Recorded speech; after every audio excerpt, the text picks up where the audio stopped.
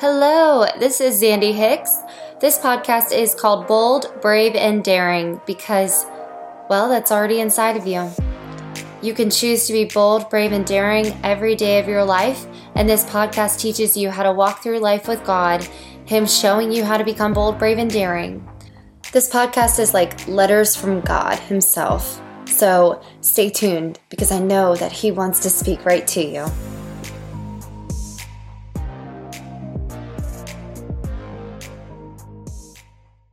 Today is letter 12, and this one is really insightful. I think it's probably the hardest one I've read so far.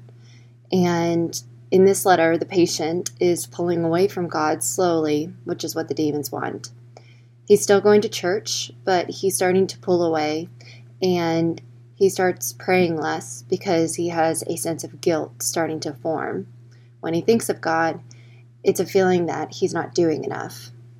Just reading this letter gives me this cold feeling of nothingness. And this pulling away from God, they call it a dim uneasiness. And creating this dim uneasiness increases the patient's reluctance to think about God.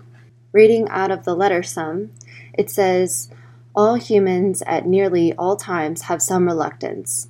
But when thinking of Him, God, involves facing and intensifying a whole vague cloud of half-conscious guilt, this reluctance is increased tenfold. They hate every idea that suggests God, just as men in financial embarrassment hate the very sight of a passbook. In this state, your patient will not omit, but he will increasingly dislike his religious duties. He will think about them as little as he feels he decently can beforehand, and forget them as soon as possible when they are over. A few weeks ago, you had to tempt him to unreality and inattention to his prayers. But now you will find him opening his arms to you and almost begging you to distract his purpose and benumb his heart. He will want his prayers to be unreal, for he will dread nothing so much as effective content with the enemy. Wow. This happens to all of us as Christians, I think, especially when you're an early Christian, an early believer. It's incredible in the beginning, all you want is God. And then shortly after, spending time with Him seems like a nuisance, which creates guilt because we should want to be with our Father. And we have to fight this feeling. It definitely still happens even now, being a Christian for my whole life, it feels like. I still have to watch out for that feeling of wanting to pull away from God because it's so subtle. It's so like I don't have time today to do this. I didn't fit it in. And then by day 3, you're like, I really don't want to spend time with God. And it truly does feel like a nuisance. But the way that they describe it, this dim uneasiness, that is so true. It goes on to say, you will find that anything or nothing is sufficient to attract his wandering attention. You no longer need a good book, which he really likes, to keep him from his prayers, or his work, or his sleep. A column of advertisements in yesterday's paper will do. You can make him waste his time not only in conversation he enjoys with people whom he likes, but in conversation with those he cares nothing about on subjects that bore him. You can make him do nothing at all for long periods. You can keep him up late at night, not rostering, but staring at a dead fire in a cold room. All the healthy and outgoing activities which we want him to avoid can be inhibited and nothing given in return, so that at least he may say, as one of my own patients said on his arrival down here, I now see that I spent most of my life in doing neither what I ought nor what I like. The Christians describe the enemy as one without whom nothing is strong, and nothing is very strong. And they capitalize nothing. It's something to strive for them. Strong enough to steal away a man's best years, not in sweet sins, but in a dreary flickering of the mind, over it knows not what and not why, in the gratification of curiosity so feeble that the man is only half aware of them. So all of that was saying, get him to think about nothing. Get him to just sit there and do nothing.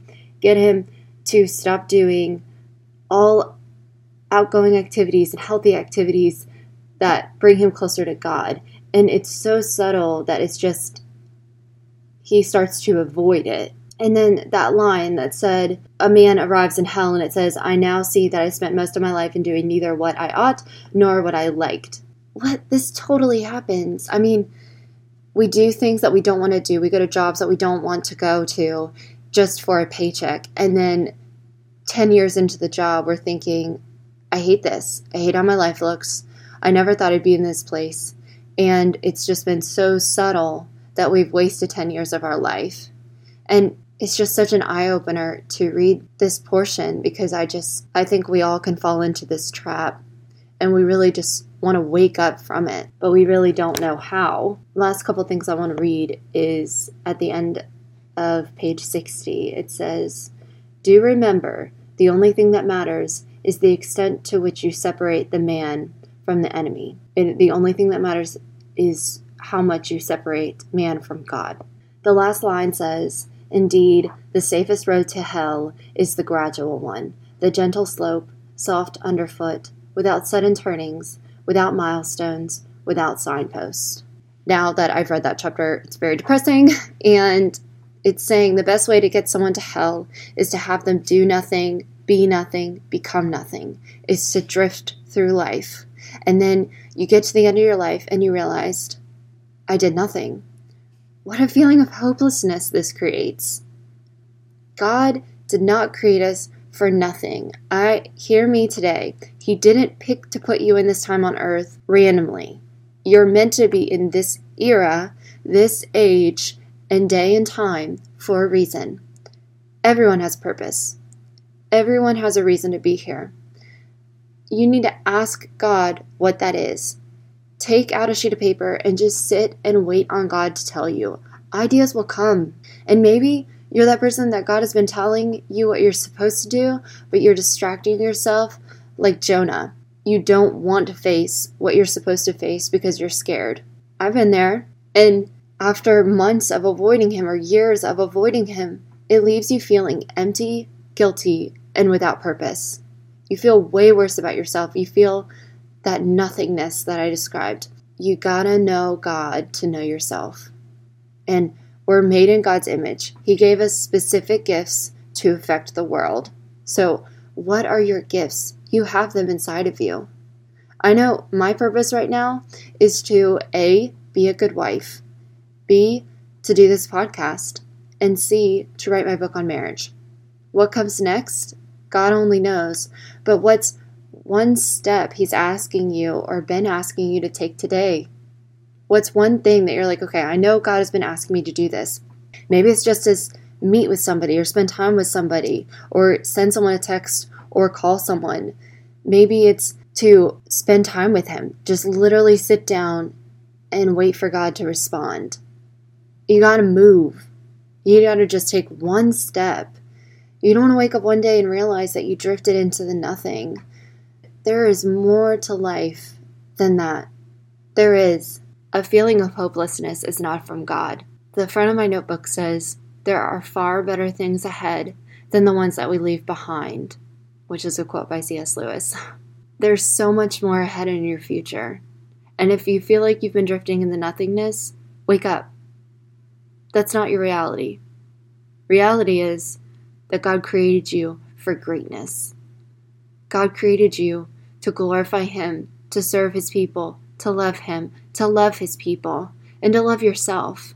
So what's one step you can do today to move towards that? Maybe it's just waking up to this fact of that you've been drifting.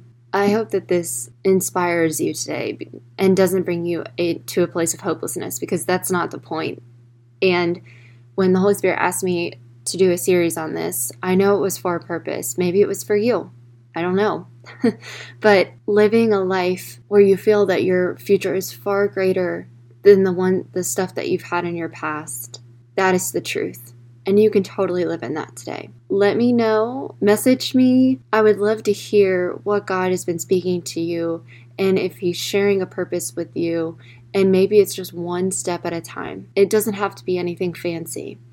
It just has to be something moving towards him. I am looking forward to reading chapter 13 tomorrow, or letter 13, and I hope you have a great day today. Thank you. For listening to my podcast today. Bold, Brave, and Daring is all about making you bold, brave, and daring. Like I say, because it's already inside of you, and God wants to show that to you. So if you have any questions, please DM me, message me. I would love to hear your questions or about what God has done in your life. So let me know, comments, and I love you, and I hope that you have a wonderful week.